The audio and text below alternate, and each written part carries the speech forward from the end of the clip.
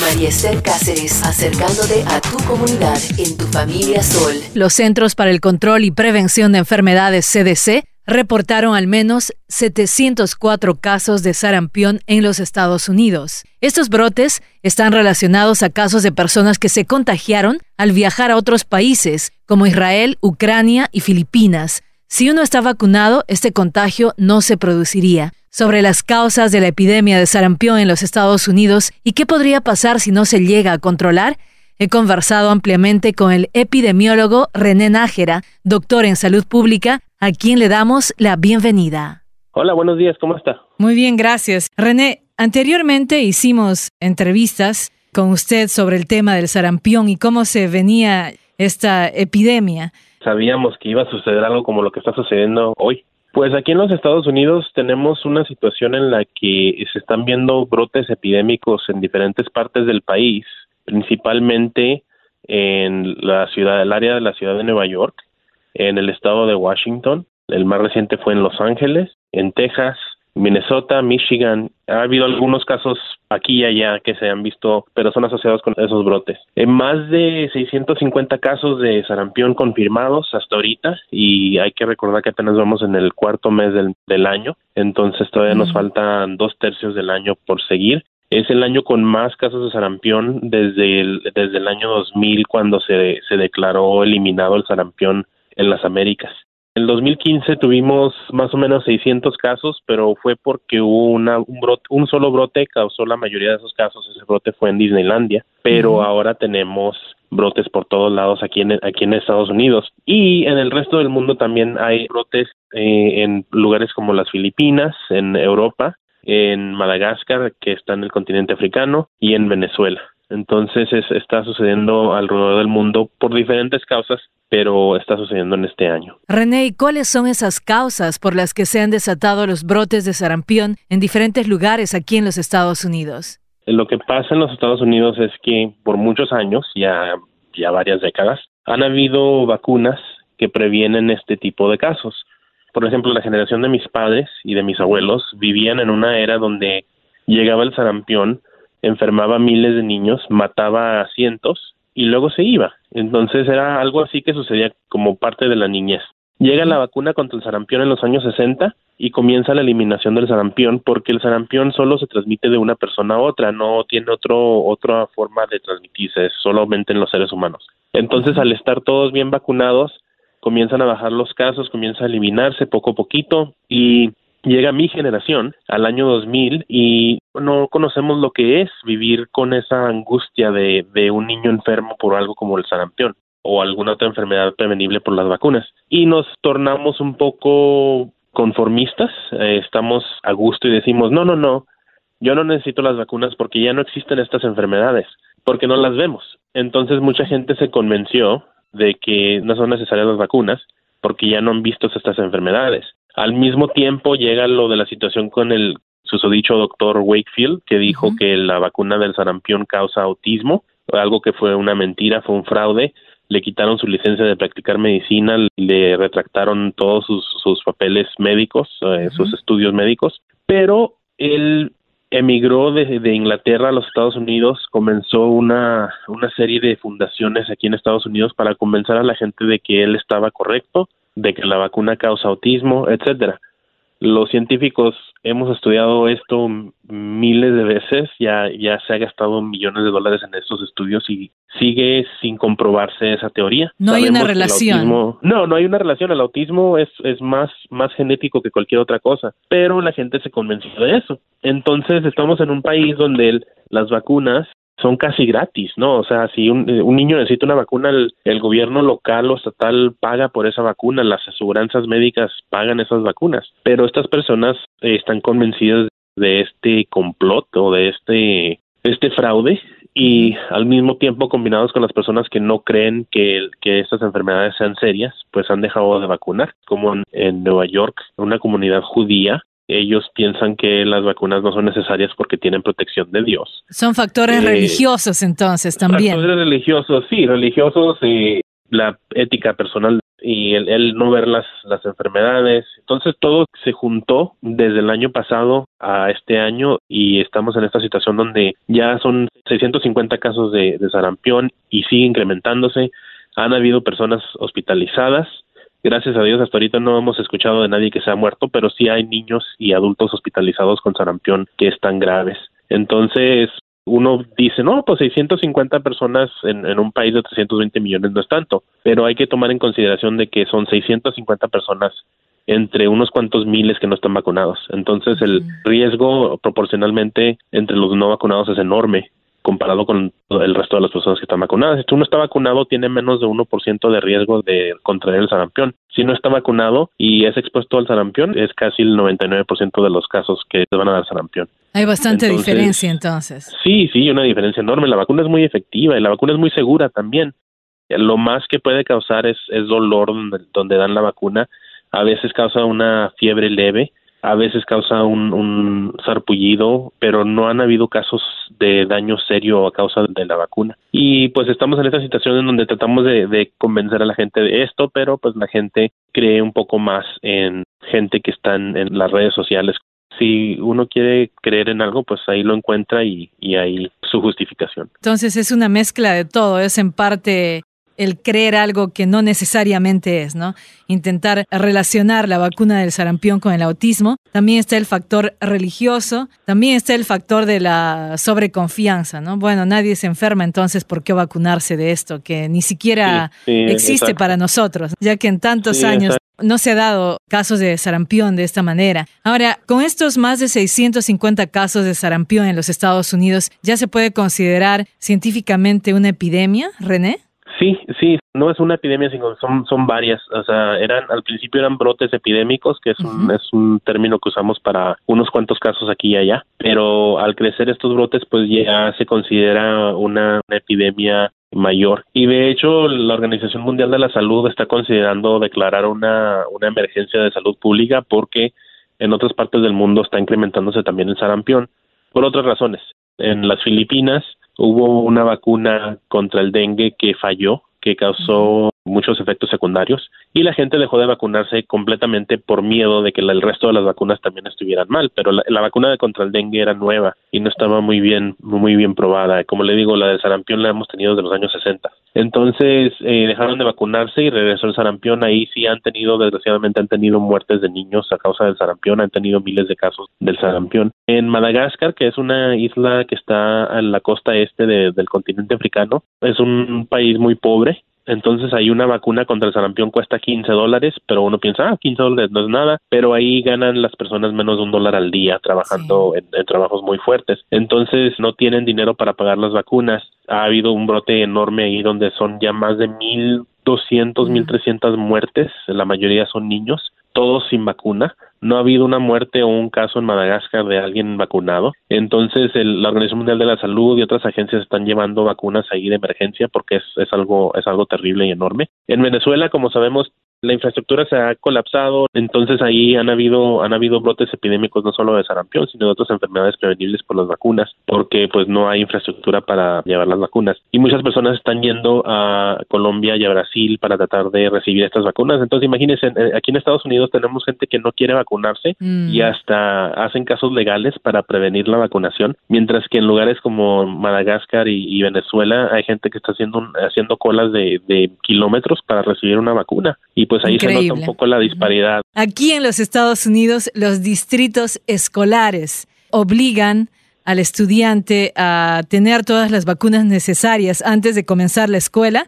¿Es una obligación o depende de cada distrito escolar? Depende de cada distrito escolar y depende de cada estado. Tenemos estados como California, que previamente, hasta hace 3 años, permitían que padres de familia que no querían vacunarse no recibían la vacuna y no tenían que dar una excusa. Ellos decían, no quiero que mi hijo se vacune, ok, perfecto. Firme aquí este papel donde dice usted que el niño no está vacunado. Hace 3 años ahí pasaron una ley donde dicen, ok, ahora solamente si el niño tiene un problema médico que prevenga que sea necesario vacunarse. Cambiaron la ley, ya no se permitía recibir una excepción a la regla por medio de opción personal o religiosa, etcétera. Y mucha gente comenzó a ir con médicos, bueno, no necesariamente médicos physician, era más bien médicos como homeópatas, naturistas, homeópatas o naturistas. Sí. Y ellos decían, bueno, el niño tiene alergias y por lo tanto no es necesario vacunarse. Entonces ahora California está tratando de pasar una nueva ley. El médico tiene que ser un médico con título médico de una escuela de medicina y tiene que dar un historial médico del niño donde se demuestre que tiene una alergia a cualquier componente de las vacunas. Entonces están cambiando las leyes ahí en California. Pero tenemos lugares como Nueva York, donde se permite recibir una excepción al requerimiento de vacunas para los niños por casi cualquier razón. Entonces mucha gente también ahí ha dicho, no, yo no quiero que lo vacunen por mi propia filosofía o mi propia religión, etcétera. Y ahorita ya están discutiendo, por causa de esta epidemia, están discutiendo cambiar esas reglas. Entonces es muy diferente entre todos los estados. Como sabes, somos 50 estados más el Distrito de Columbia, más Puerto Rico y los territorios. Entonces cada uno es diferente. Y luego dentro de cada estado, los distritos escolares tienen mucha independencia. Y han estado cambiando. Hablando de política, West Virginia y Mississippi, que son estados muy republicanos, muy conservativos, son los estados que han estado a la vanguardia en cuanto a las vacunas. Esos estados no permiten en ninguna excepción al requerimiento de vacunación, a menos que he comprobado médicamente que el niño no puede recibir la vacuna. Mientras que estados que los vemos como muy liberales, muy demócratas, como el estado de Washington y a su tiempo California, han permitido este tipo de excepciones. Entonces eso habla un poquito sobre la política que está mezclada en todo esto. Sí, a veces la política es contradictoria, ya vemos. Sí. René, sí. ¿Y cómo es en Maryland, en el estado de Maryland? Pues el estado de Maryland también permite excepciones a la vacunación por filosofías personales. También Virginia y creo que Washington, no estoy totalmente seguro sobre el Distrito de Columbia, pero en muchos de estos lugares se permite. Maryland acaba de reportar algunos casos de sarampión, creo que ya van 4, también asociados con el área de Baltimore, donde hay una concentración de familias judías. Una de las hipótesis ahí es que tal vez sea de alguien que haya visitado de Nueva York y haya traído el virus desde allá. Está por comprobarse, pero es una teoría muy fuerte. También tenemos el caso de las escuelas privadas. Y ahí sí, si no reciben nada de dinero del gobierno, entonces ellos pueden hacer sus propias reglas en cuanto a vacunación. También hay muchas escuelas donde se permite que el niño no esté vacunado y se concentran estos niños en las escuelas y ahí comienzan los brotes que se convierten en epidemias. Bueno, esperamos que todo esto pueda corregirse de alguna manera. La necesidad obliga y estamos hablando de aspectos de salud pública que son importantes, René. Sí, pues como le digo, por ejemplo, California ya está tratando de deshacerse de esas otras excepciones a las vacunas.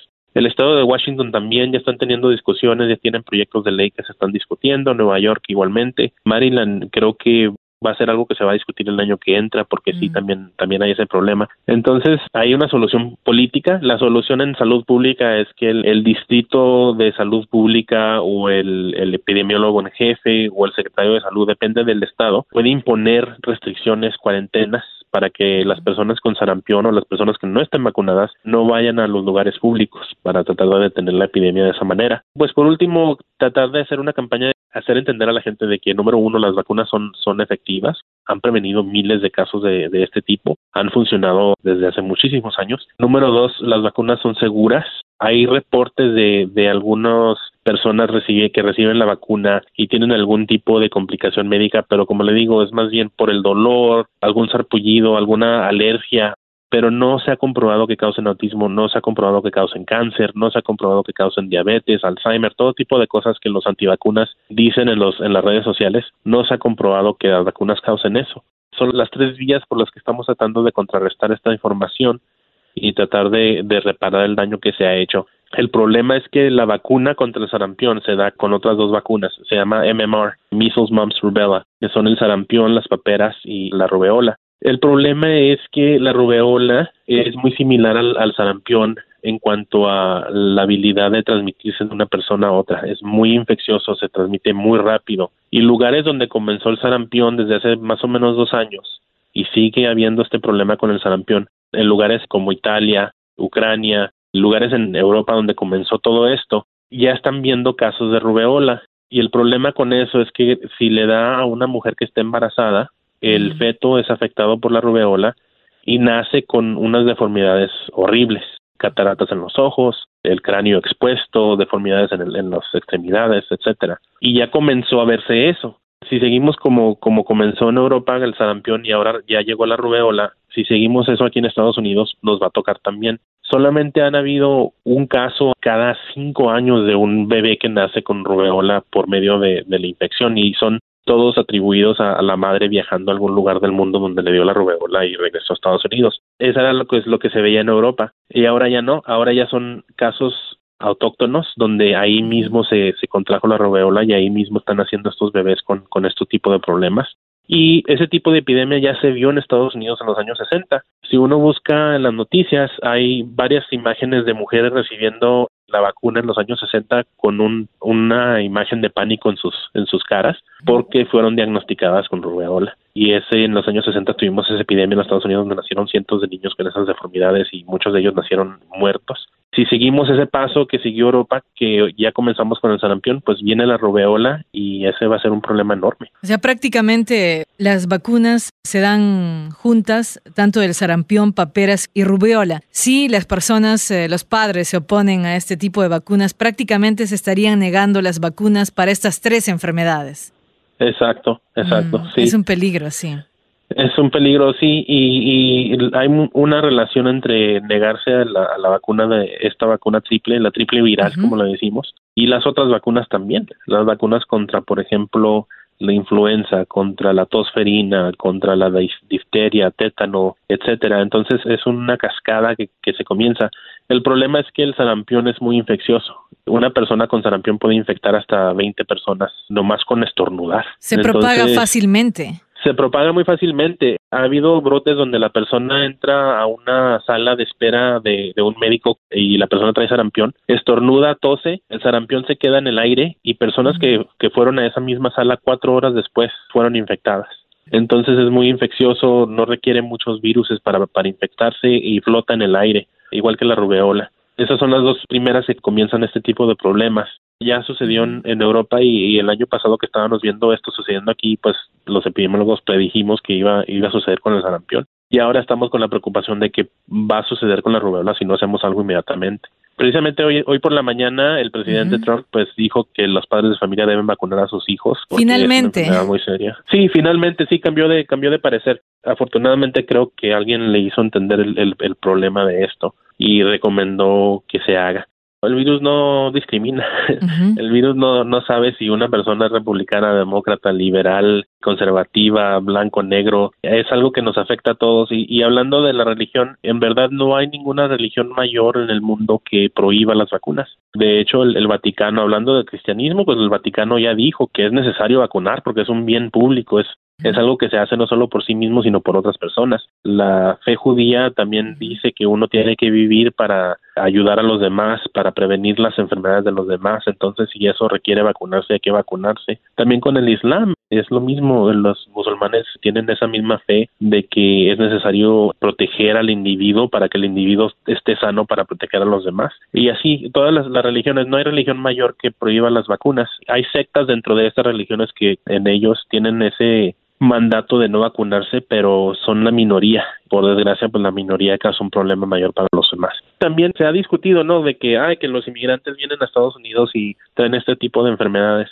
Pero cuando uno ve las tasas de vacunación en los países latinoamericanos, están por encima de lo que se requiere para prevenir este tipo de brotes. La única razón por la que la vemos en Venezuela es porque se colapsó el sistema de salud pública, pero los países alrededor de Colombia y Brasil han estado absorbiendo muy bien y preveniendo brotes en sus propios países de gente que está saliendo sin vacunarse de Venezuela. Entonces vemos países como México, países en Centroamérica donde las tasas de vacunación están por encima de lo requerido. Es muy raro ver a una persona que emigra a los Estados Unidos de esos países con alguna de estas enfermedades. Es rarísimo. Entonces, es otra línea donde decimos, bueno, si es tanto el miedo de que los inmigrantes traigan estas enfermedades, pues vacúnate. Si uno se vacuna, se va a prevenir estos brotes si es que lo traen. Al contrario, los inmigrantes que vienen de esos países ya vienen vacunados y contribuyen a la inmunidad de la comunidad. A vacunarse entonces, sobre todo la recomendación para los padres de familia que tienen a sus niños. Sí, y pues en el tema económico, el niño bien vacunado es un niño más saludable. El padre no tiene que quedarse en casa para cuidarlo al enfermarse.